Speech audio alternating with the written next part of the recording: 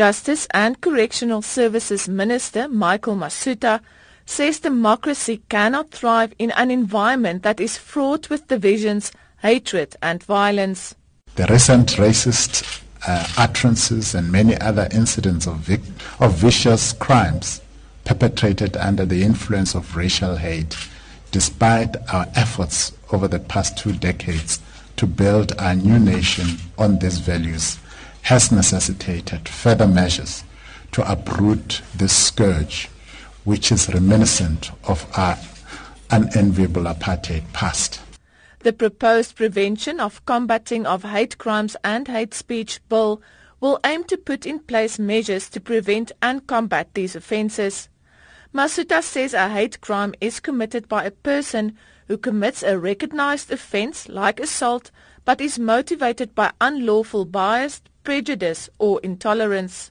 The prejudice, bias or intolerance towards the victim of the hate crime would be because of one or more of the following characteristics or perceived characteristics of the victim or the victim's next of kin: race, gender, sex, ethnic or social origin, color, sexual orientation, religion, belief, culture, language, birth, HIV status, nationality, gender identity, intersex, albinism, and occupation or trade. Deputy Minister of Justice and Correctional Services, John Jeffries, says the bill was drafted after a thorough study of similar pieces of legislation in countries like Kenya, Canada, and Australia.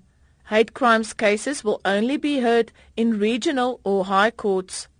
Lengthy jail terms will be dished out to people living in South Africa when they are found guilty of hate speech. Jeffries says the bill incorporates comments and statements made on any social media platform. Hate speech is still, the penalty there is for a first conviction, a fine or imprisonment for a period not exceeding 3 years. And if it's a subsequent conviction, a fine or imprisonment not exceeding 10 years. So that's the maximum.